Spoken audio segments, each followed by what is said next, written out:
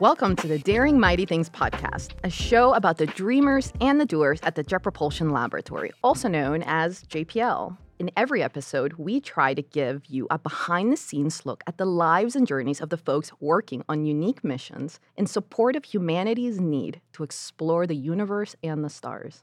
I'm your host, Patricia Lenny. And I'm your other host, Lainey James. And before we get started, we wanted to take a moment to remind you to follow us at NASA JPL Careers on LinkedIn, Twitter, Instagram, and Facebook. And if you're ready to dare mighty things, check out our open opportunities at jpl.jobs.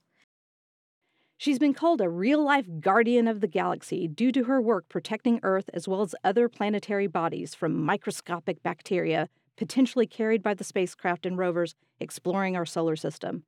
Today, we're joined by Dr. Moogega Cooper, Group Supervisor in the Biotechnology and Planetary Protection Group at JPL. She worked on the Mars Perseverance rover, and she's currently working on the future Mars sample return mission. Dr. Cooper is also developing new sterilization methods for future missions use. In fact, her dissertation is all about non-equilibrium plasma sterilization of spacecraft materials. Dr. Cooper, or Moo, is dedicated to sharing her joy of science with children and adults around the world. She has a bachelor's in physics from Hampton University and a master's and PhD in mechanical engineering with a concentration in thermal fluid sciences from Drexel University. Moo, as the Group Supervisor of Planetary Protection, tell us, what do you do here? Yeah. What does that mean? That's a great question. I ask myself that every day. No. We do too sometimes, Right? yeah. So what I do on a day-to-day basis as the group supervisor is I make sure that all of the planetary protectors at the Jet Propulsion Lab are applying themselves to all the different missions that require planetary protection. There are people that work on Psyche. There are people that work on Europa Clipper. And I have to make sure that the right people are connected to the right jobs. So what are they protecting these planetary bodies from? Yeah, the main goal is to protect those bodies from our germs. We don't want to make those destinations sick with our microbes because eventually we hope to search for life in those locations or possibly bring a sample back that hasn't been contaminated by our own germs. So I actually had my dad visiting last weekend, and we were watching one of the National Geographic documentaries where they talk about planetary protection. Yeah. And he's watching this, and they have a part where they talk about cleaning the instruments that are going and how precise that project has to be. And some of the challenges that the team encountered along the way where some of these things were too clean, and then they were having issues with the drill and some of these components.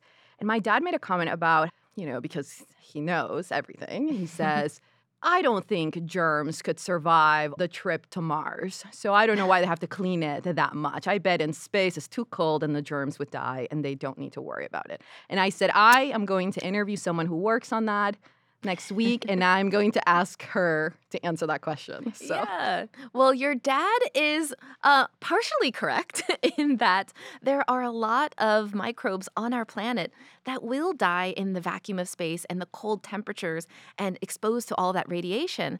However, there is a subset of microbes on our planet that can form these seed-like structures. So similar to when you go to the store and you want to plant a tree and you buy the seeds. Do you consider those seeds to be living things? Not really. It's in a dormant state. And there are microbes on our planet that can go into a dormant state until the right conditions exist wherever that target destination might be, and then it can germinate and grow.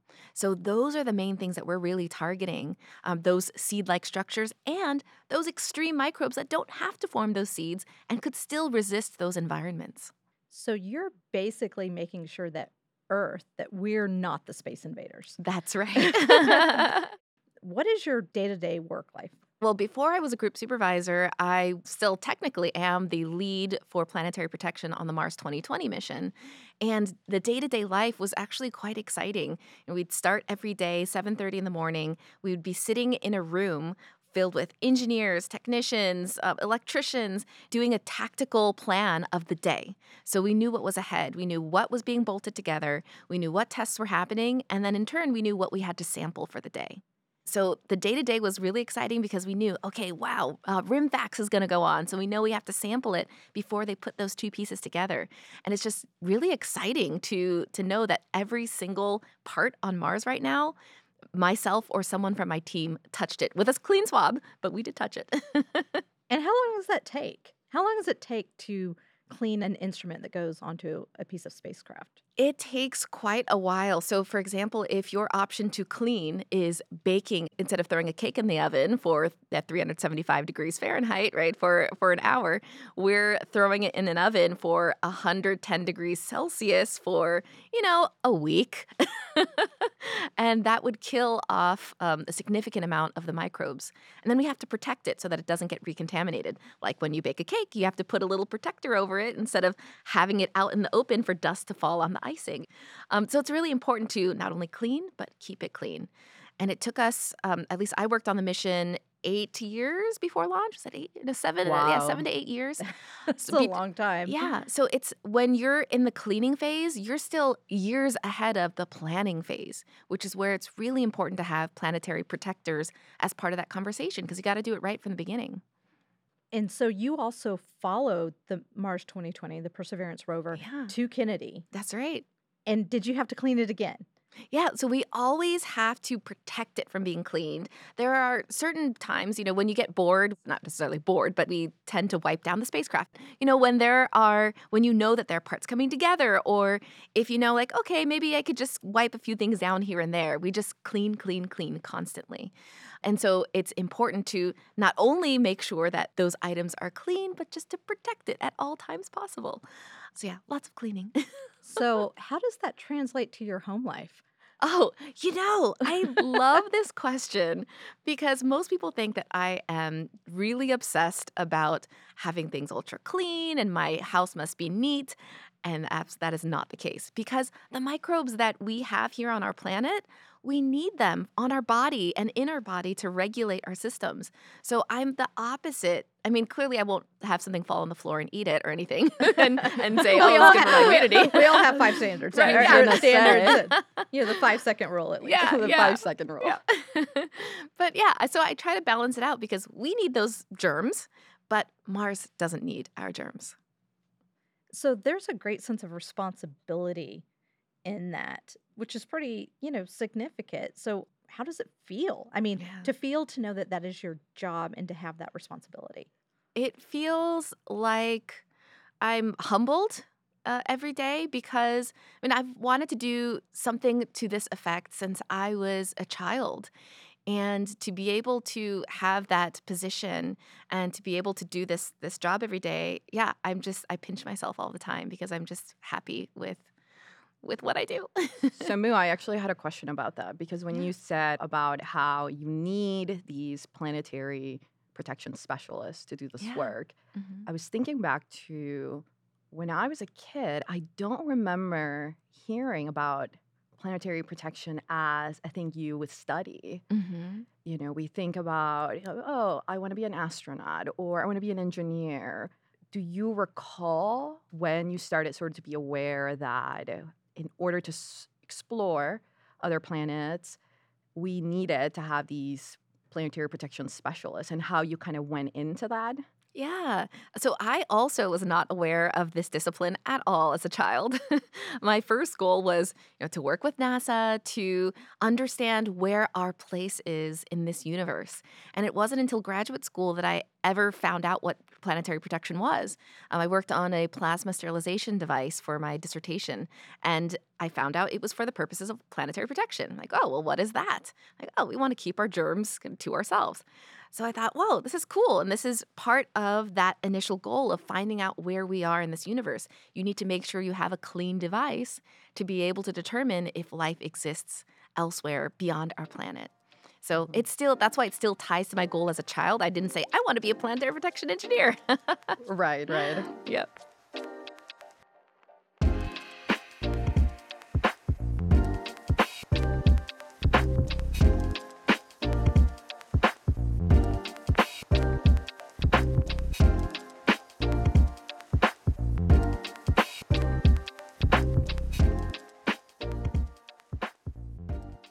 So, we like to ask each of our guests about their own personal EDL. And you know what Oh, EDL is yes. to JPL. Yeah. And for our listeners out there who are unfamiliar with the term EDL, it stands for Entry, Descent, and Landing for a spacecraft as we land on another planet. So missions work for years on this part. This is where we know where you fail or succeed, your landing of a spacecraft. So we'd like to chat with you about that. You've already kind of alluded to your personal entry, descent, and landing, and the entry portion of your career at JPL. So as you were deciding that you were going to pursue STEM and you were learning about planetary protection as a role, tell us a little bit. You've done a lot of research and kind of how you got to that point, because I know you've had a lot of amazing internships at other centers and a lot of research. So, how do you get from that in high school to here? What was a little bit of your career path? I love talking about the NASA pipeline. This is something that I heard as a child, where as soon as you get your foot in the door, and this is what I tell students when I talk to them, like jam your foot in there and don't take it out. That's great Right? advice. Yeah. So it started when I was 16. So I started college when I was 16, and I went to, under supervision of my step parent at the time, I went to my future mentor's office and asked for a position in his research lab just doing computer programming. And here is a kid who doesn't know how to program at all asking for an internship. And so that was kind of the beginning of my journey. There was a satellite that collected data. It was on a NASA satellite. And it was my job to compare it to ground-based data and do data validation. And then that turned into, well, I'm down the street from NASA Langley, so maybe I should apply for a co-op job. And fortunately, I got that. And year after year, that was my cycle. During the summers, I would be at Langley. During the school year, I would work on satellite data. And that kind of turned into, all right, I want to go to graduate school. So I applied for a NASA fellowship. And that's another thing that I tell students is internship, internship, internship, and make sure you get a fellowship if you're considering a master's or PhD, because it's so important. You become your own PI, your own principal investigator of your own direction. And it's a great practice to being a full-blown grown-up scientist. You make a really good call out there on principal investigator. Mhm. For students who don't know, what is a principal investigator? So a principal investigator is the person that thinks of a research direction. It could be whatever your research project is. You write up the proposal, you understand the flow of what you're trying to do, what goals you're trying to accomplish, what budget you need, how many people you need, what resources you need, and you kind of build your own research empire, starting from proposals. So that's perfect in translating that to career path is you Yeah. want to, be the principal investigator for your career and kind Yeah. of guide the entire process and to start that early on. Mhm. And there's one thing you did leave out in there is that you have a patent. I do. Tell us a Yeah. little bit, a high level, like, we are communicators, we're not engineers or scientists. So simplify it. Tell us like we're fifth graders. What is your patent about? Sure, yeah, the patent. So I'm one of the patent holders, and we all got together and found a way to kill a bunch of microbes with a very high energy plasma. It's a non-equilibrium plasma, which means the gas temperature stays low and the electron temperature is high, which is what does the damage. So basically, I'm a microbial mass murderer in this patent for using a specific device. And if that is not on your LinkedIn profile, I'll be disappointed. Moo, I actually want to go a little bit farther back. We talked a little bit about how when you were 16, you met with your future mentor. If we go farther back, do you have a recollection of when was the first time that love for NASA and NASA missions and that work not only captivated you, but then when you made that connection to say, I could be a part of that? Do you have that recollection? Yeah. It happened when I was in the 5th grade. And during the summertime, we would always go to the public library. My younger brother and younger sister loved reading, and that was not my jam. But so I would go to the media section. Of course, I would rent some books too. But I, for some reason at that time, rented the first VHS of Carl Sagan's The Cosmos. And watching this guy, this scientist, this brilliant man, Carl Sagan, on the screen talking about extremely complicated topics in a way that I could understand really sparked my interest. I mean, at that time, I was living down the street from NASA Langley, and as much as I liked space and found it interesting, it didn't really click until that moment. And that's why I tell students out there, forgive yourself, give yourself some grace. If you didn't find that spark yet, just explore different opportunities, expose yourself to different situations such that you can find whatever clicks for you. Cosmos, I watched it probably like 5 years ago, and I thought it was incredible. I can't imagine if I Yeah. had watched that when I was a kid. It would have been Mm. so inspiring because you're right. He did a really great job of thinking very complicated subjects and making them accessible and making kids out there feel like you could be a part of this world. Yeah. And I love how you brought up, whether or not something is accessible and psyching themselves out. Because I remember one of the moments when I was applying for the graduate fellowship, the NASA fellowship, I thought, as I was writing it and trying to be my own PI, at first I'm like, what am I thinking? Who am I to think that I could be in charge of this project? And there was a point where I was about to just give up and not submit the application. And then I thought, wow, how many other people are having the same mental conversation and then they give up? So I'm like, okay, if I at least submit the application, that'll give them an opportunity to say no, but at least I'm already ahead of all the people who convince themselves to not even submit an application. So that's why I like telling people, just push through and at least submit something. Let them tell you no, but put your best out there. Still shoot your shot. Right. There is a lot of imposter syndrome Yeah. sometimes in some of these fields, Mhm. STEM, particularly women that Yeah. think to themselves, who do I think I am Yeah. to be trying to submit this? Hmm. So it's really great to see that you were able to overcome that fear. I mean, Yeah. ultimately, that's what it is. Yeah. It's fear. We're afraid of failure. We're afraid of not fitting in. And ultimately, and it's amazing working with these brilliant people around me, at JPL, there are just people I don't understand how I can live in the same universe as they do. But their biggest lesson learned that I carry on is failure is not a bad thing. When you fail, you learn something from the situation. You can be better, you can improve. So stick yourself out there, like be uncomfortable. It's okay to fail. So, in the path of being uncomfortable, which I would hope this wasn't uncomfortable, but on your journey to JPL, and you were talking about imposter syndrome, is there anything you felt like you had to overcome to push through that? Like, you were like, I am already ahead of the people that are not applying for this. How did that experience apply when you were like, planetary protection, JPL, I'm going for it? What pushed you through to that? Yeah, what was really helpful is just having that pipeline of people a support structure that will help kind of talk me into like, okay, you got this, you can do it. And I think support structure is really important. They don't have to know what you're doing. They don't have to be scientists or engineers, but having people kind of say, you got this, really helps push you through. Making the connection to planetary protection, I was fortunate that the graduate work that I was doing while I was doing my PhD work related to a grant that was already existing at JPL. And the fellowship that I had allowed me to go intern at any NASA center I wanted. So Wow. I chose JPL because we have a connection there. I have a connection there. And while I was there, I was able to network with other people on lab. I needed some extreme microbes to kill with my plasma device. So I talked to a person in the planetary protection group, and he gave me these microbes that they found in the stratosphere and another microbe that can survive more radiation than humans because we'll die at that dose. And then after a while, he said, whenever you're done with your PhD, come to my lab. I'll hire you as a postdoc. Like, I will take you up on that offer. So it's really important to kind of network. I always had that next opportunity set up before I made the move. And it really helped to push myself outside of my comfort zone and be like, okay, there's a place ready to go. What would you say to folks that maybe don't have that network right now, but still want to land, right? Because we were talking about this idea Yeah. of landing at JPL.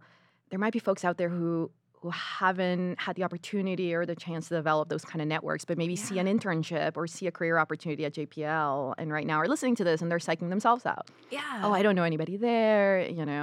What would you say to them? Maybe if you can talk to us a little bit more about the internships that are at JPL, opportunities of kind of making that landing at JPL. One thing that has always impressed me with interns that are looking to find a position at JPL within my lab is when they do their research. In order to apply for an internship, there are AOs, announcements of opportunity. And in that announcement, there's a little bit of a blurb about what they're expected to do. And so if, as an intern out there, say you don't have any networks, any connections, look up the PI, principal investigator, on that announcement. Look at the work that they've done, read the journal articles, and send them an email and say, hey, I read your articles, and I'm really interested in contributing to XYZ. Whenever anyone has done that for me, I'm like, wow, I'm blown away, because clearly this person is not only interested, they're excited, and they take the initiative to really dive deep. And it shows me what kind of work ethic they're going to have if I choose to hire them. And if I don't have a spot, I will lobby them around, right? And say, look at this person, they're amazing. So I would suggest doing your research and reaching out, trying to build that network, even though you don't have one. I would agree. I mean, it's the little things sometimes that count in these internships. Yes. Lainey and I can For sure. can attest to that. So just, show us that you know that JPL works on certain things. Yes. Yes, if that is one career tip anyone listening to this podcast takes, is do your research before the interview. Understand what the group does that you're interviewing with, what the missions are at JPL. And of course, I'm going to be specific to JPL, but in general, do your research. I, have a past as a career services professional in a university, and that was the number one piece of feedback that employers had was, students need to do their research before the interview. So we also did our research in this interview. And some light stalking. Some light Just stalking light stalking. of things that you do. I want to know a little bit, like, what's it like to work at the lab? I mean, because you mentioned earlier about being around all these really brilliant people, and then, at the same time, you do a lot of stuff with outreach. How does that work into your work? I think it's so important to engage in outreach because I was fortunate enough. Yes, I worked hard, but also I consider myself partially lucky too to be in this position. And I feel like it's my duty to pay that forward and to be able to make it accessible, make these topics accessible for someone else. And so that's why I find it important to do these outreach events. So yeah, I love doing a mix of, yes, lectures about scientific topics, but also, relating it to something that is like everyday and understandable and tangible.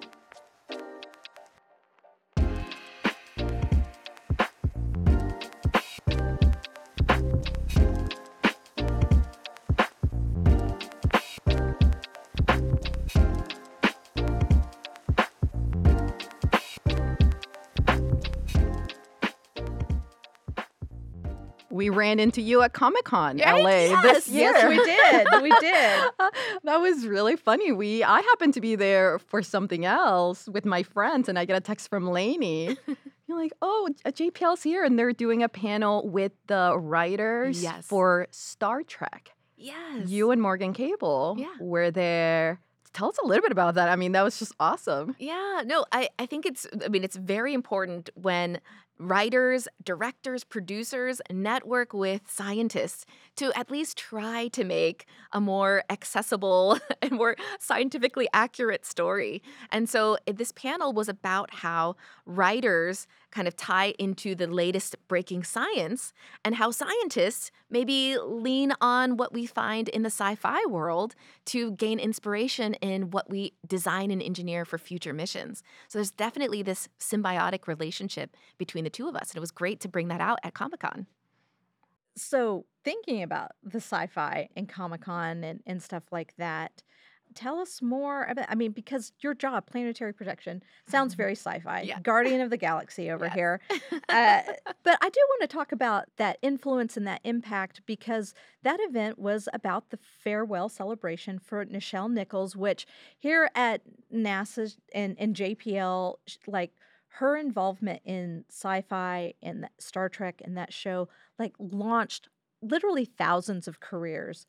And I literally get goosebumps just Right. thinking about that. And you had an opportunity to be a part of that celebration.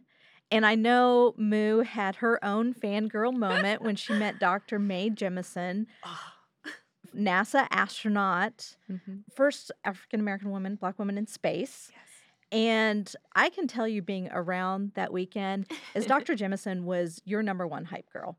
Oh my goodness. And to say that, those words that just came out of your mouth, I was there and I don't believe it. No.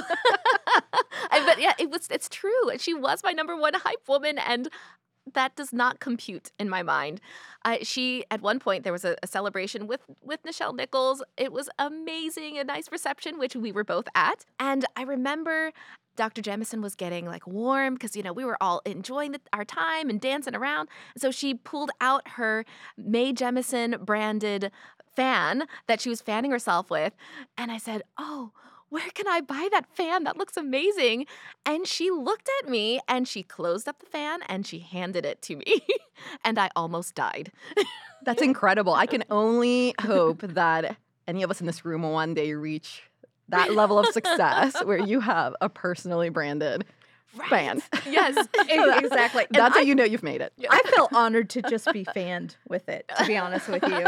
Because I was there at that moment and I saw her give it to you and you were like, oh my gosh. Just, that fan that was like, this is your hero. And I know she's one of the people that you had, looked up to and in your career, a lot of people, did. And then she was also inspired by Star Trek and Nichelle Nichols. But you were a part of what, like 4 panels that weekend, or Oh, my goodness. at least 3. And Yeah. the first one was talking about the influence of Nichelle Nichols on women and people of color joining the space program. Yes. And this is how I found out about it. I saw Nichelle Nichols was going to be at LA Comic-Con. I was looking to see, and then I noticed the panel, and I was like, wait a minute, those are all my coworkers. I'm going to go. And it was Deanna Trujillo, Swati Mohan, and you. And so I jumped in, and then, of course, later I texted Patricia, and I was like... I was there. No, And I texted you you because texted I me. saw an R2D2 roaming around, as I one w- does at Comic-Con.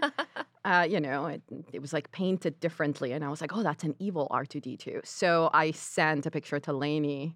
It's like, oh, I'm hanging out with R2D2. And she was like, I'm here too. And for our audience, if you're not as familiar with Dr. Mae Jemison's career, she's an engineer, physician, and former NASA astronaut, and she was the first Black woman to travel into space aboard the space shuttle Endeavour. So she's on all of the social medias, and I don't mean to be a hype person for Dr. Mae Jemison, but I know Why have... not? I know. I was going to say. Why not? Well, I mean, I guess I should be. I mean, I had seen her speak one other time regarding long-term intergalactic travel. It was called the 100-Year Spaceship. And I remember something so impactful she said during that time, and why the work that NASA and JPL and everyone who's a part of it is so important. She said, solving the problems of a 100-year intergalactic or space journey, because I would hope it was intergalactic, but and we won't get into the technical things of why it could or couldn't be, is that solving those problems help us solve the same problems on Earth. Exactly. I want to go back to something that you said earlier, which I think is really powerful, and I want to get your take on it. We talk a lot about the importance of paying it forward and representation. We talk about the importance of seeing Nichelle Nichols, Mae Jemison, and then you finding that really powerful. Why? To the folks out there who might not think about, well, it's just, we just want to see people doing cool stuff in space, but why does it matter that it was them who you saw? Yeah. At some point in the future, I hope that this event just is a normal occasion. But the reason why this was so important to see Dr. Jemison, to see Nichelle Nichols, is because they blazed the trail. They were the shoulders upon which I stand. And even though we are not to a point yet where, every problem is solved, they worked so tirelessly to make sure that women of color within NASA found a home. And that's why it meant so much to me to meet the both of them, because I know what they struggled through to get to where they are, to earn their success. I think we could argue that perhaps not all the trails have been blazed yet. There are Yes. still many trails to be blazed, and that's why we continue to need folks like you, folks like them, a representation in sci-fi, in things like Star Trek and Star Wars to inspire the next generation. Exactly. And in prominent roles, right? Not Right. just to be there, but just like Nichelle, she was in the core crew. And for that to be a normal thing, I mean, that's why Star Trek was the thing of the future. They had such a diverse cast. Right. And that was supposed to be normal in the future. Right. Yeah. Before we move away from the Comic-Con conversation, I just want to point out that Lainey and I bought matching Star Wars posters. We did. So I hope that adds a little bit to my nerd cred. It does. So It just does. FYI. I don't know. We just talked a bunch about Star Trek, and then you brought up Star Wars. I feel like someone's going to hate on that. No, well, Well.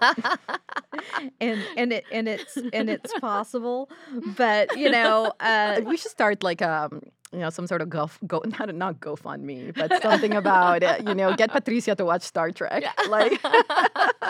Like you just watch one episode a day. well, it's interesting is that I tried to get my daughter to watch Star Trek the Motion Picture this weekend, and I remembered why I loved that movie so much. There's this entity, if you haven't seen it, sorry for the spoilers. There's this entity that has come back to Earth looking for the creator, and that entity is Voyager 6. So Voyager 1 and 2, built here at JPL. Yes. Did they have planetary protection folks back then? That's a great question. So Voyager was not subject to the planetary protection rules because it's meant to kind of go out there. It's not crossing the orbits of anything that we find to be harboring life. So as it's venturing out beyond our solar system, it's slowly getting cleaner and cleaner because it's in the vacuum of space. But it is the farthest object away from our Earth where possible living Earth things have been transported. So it's an interesting spacecraft. We hope that it'll be found. Yeah. One day. That's why we have the golden record on board.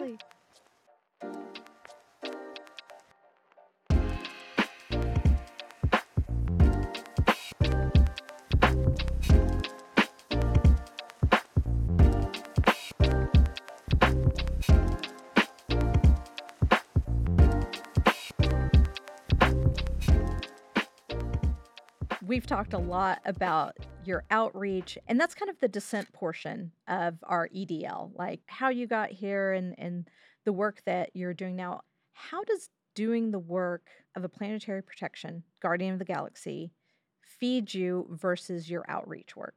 Like how do they get you hyped or excited in different ways? Because, they're such different types of work.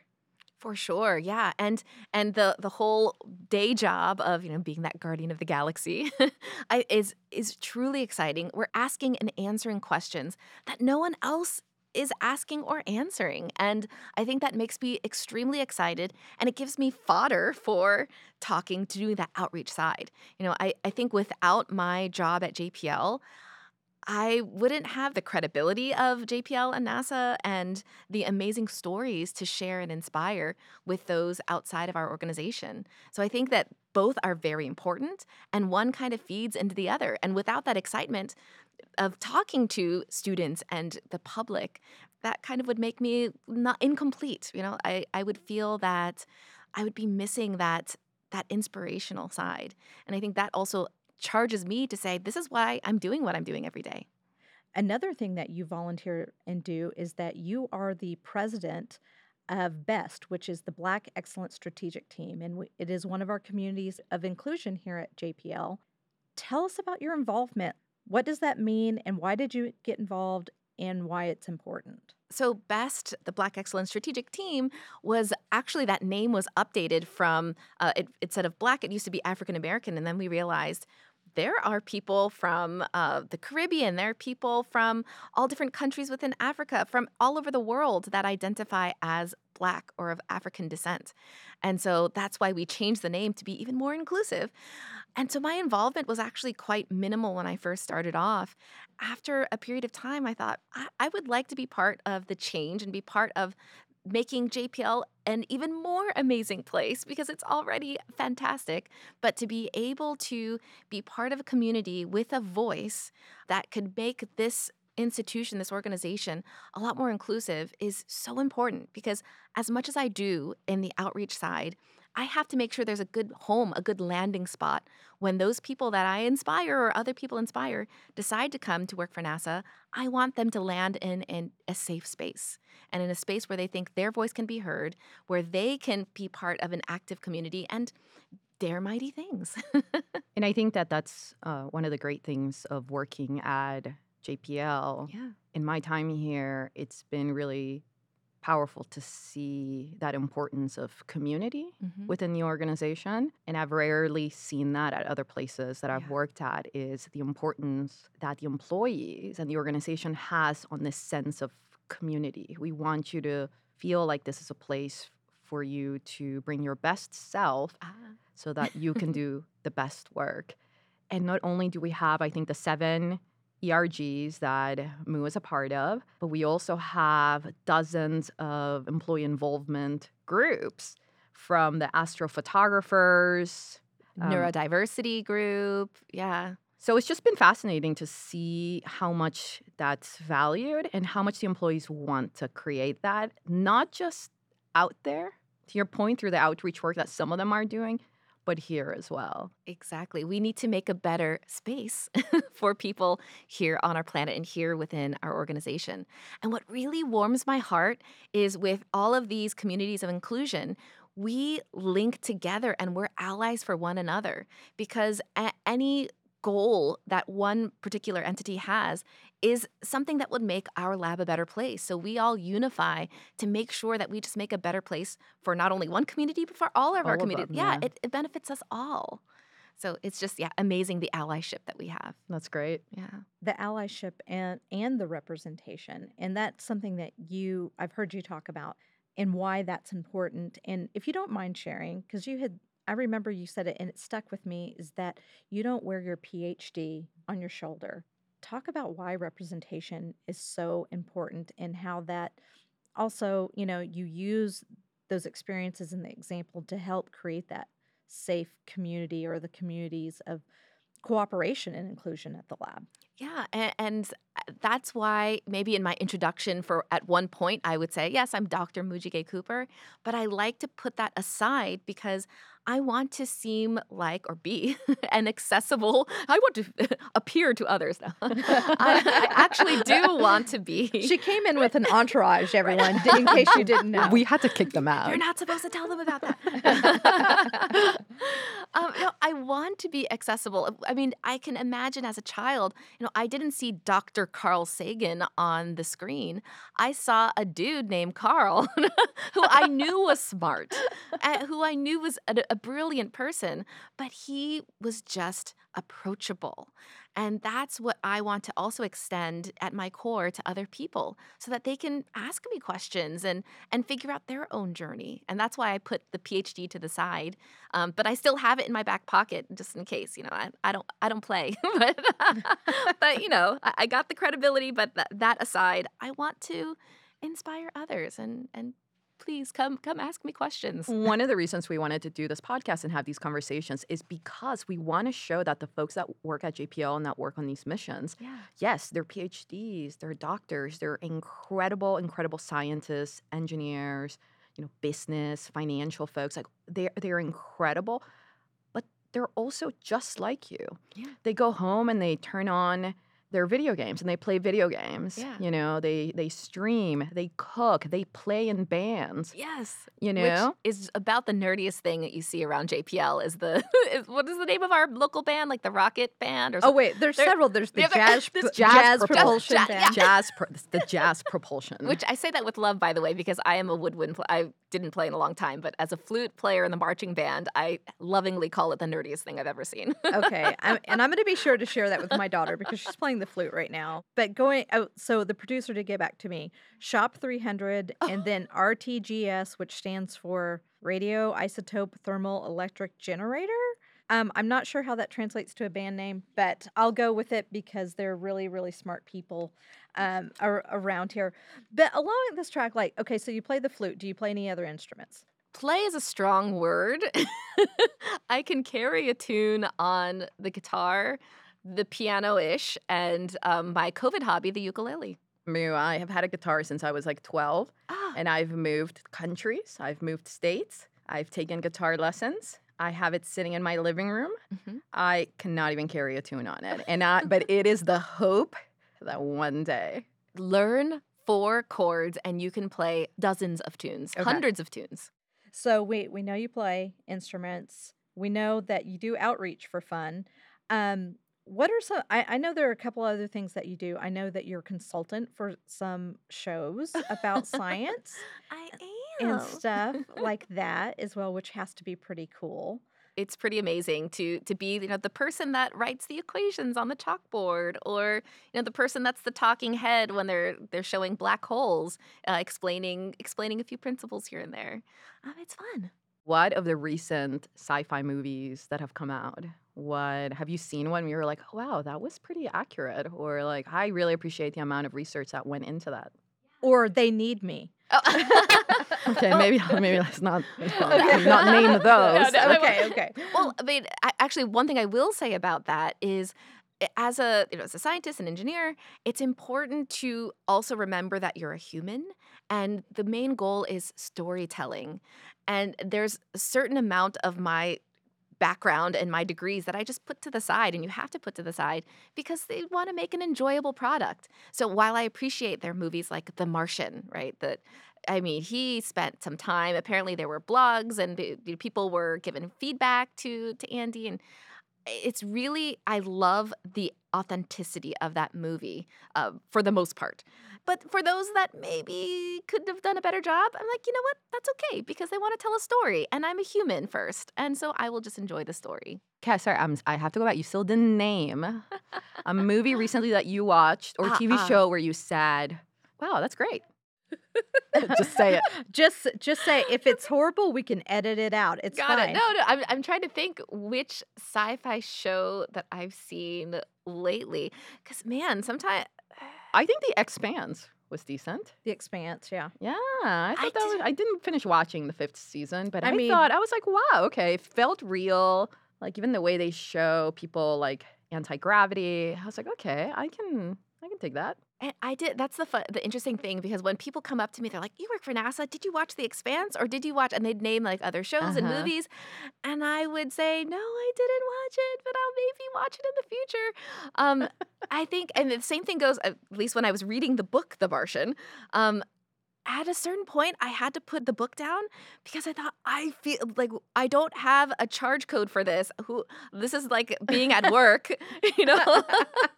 because everything was so accurate that it felt like I was at the job. At Yeah, work. okay, I get it. So maybe that's why I kind of don't watch as much sci-fi as maybe people expect me to watch, because it's just so either close or maybe I don't know. How accurate was the representation of JPLers, in your opinion? So there are two things. My opinion of the accuracy of JPLers and JPL. So of JPL, the facilities, I'm like, whoa, what is that modern place? That's not JPL. Because one thing I love about many of the buildings on Lab is it looks the same as when they first built it. There's a ton of beautiful brand new buildings on campus, but there are also like really, really old buildings, and I wouldn't have it any other way because you can trace it back to the beginnings. And then as far as accuracy of JPLers, totally accurate. Totally accurate. The personalities, spot on. That's funny. And there were no deer walking around Mhm. JPL in the movie, which we have that all the time here. Yeah. So Fun fact, the reason I learned about JPL was after watching The Martian. I did not know about JPL until I watched that movie and found out that they were in this area. And I came with a friend of mine to the open house that year. The open houses at JPL used to be, you could just come by, no tickets required. There were so many people at JPL that I think they even had to close the freeway that year. It was, wow. and then after that, they have this, it's free tickets, but they had to do like a ticketing system because they were, I guess, not expecting that renewed interest. But that was my first time. And I don't think I saw anything because the lines for everything was so long. Yeah. Little did I know that a couple years later, I would be on the website. Oh, okay. I can work there? So, Moo, we want to thank you for being here with us today, but we do have one final question. What advice do you have for someone who wants to dare mighty things and thinks that, I don't know if I could do JPL or NASA or STEM or whatever, what advice do you have for them?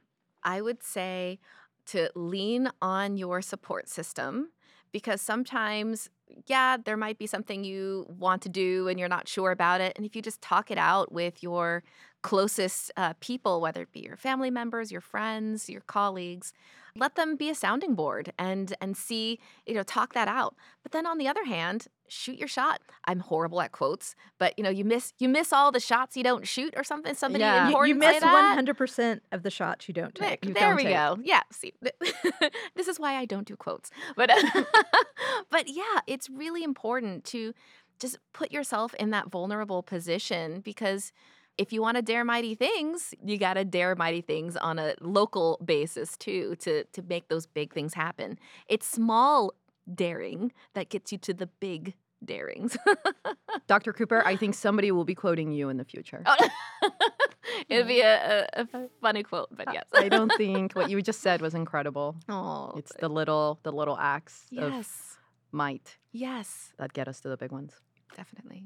Well, thank you again for joining us today. And we would like to also thank our audience because without listeners like you, none of this would be possible. Please be sure to subscribe on wherever you listen to podcasts. We put out a new episode of the season each week. And be sure to follow us on social media at NASA JPL Careers. And don't be afraid to dare mighty things from the little to the big things and explore our careers at jpl.jobs. Talk to you next time.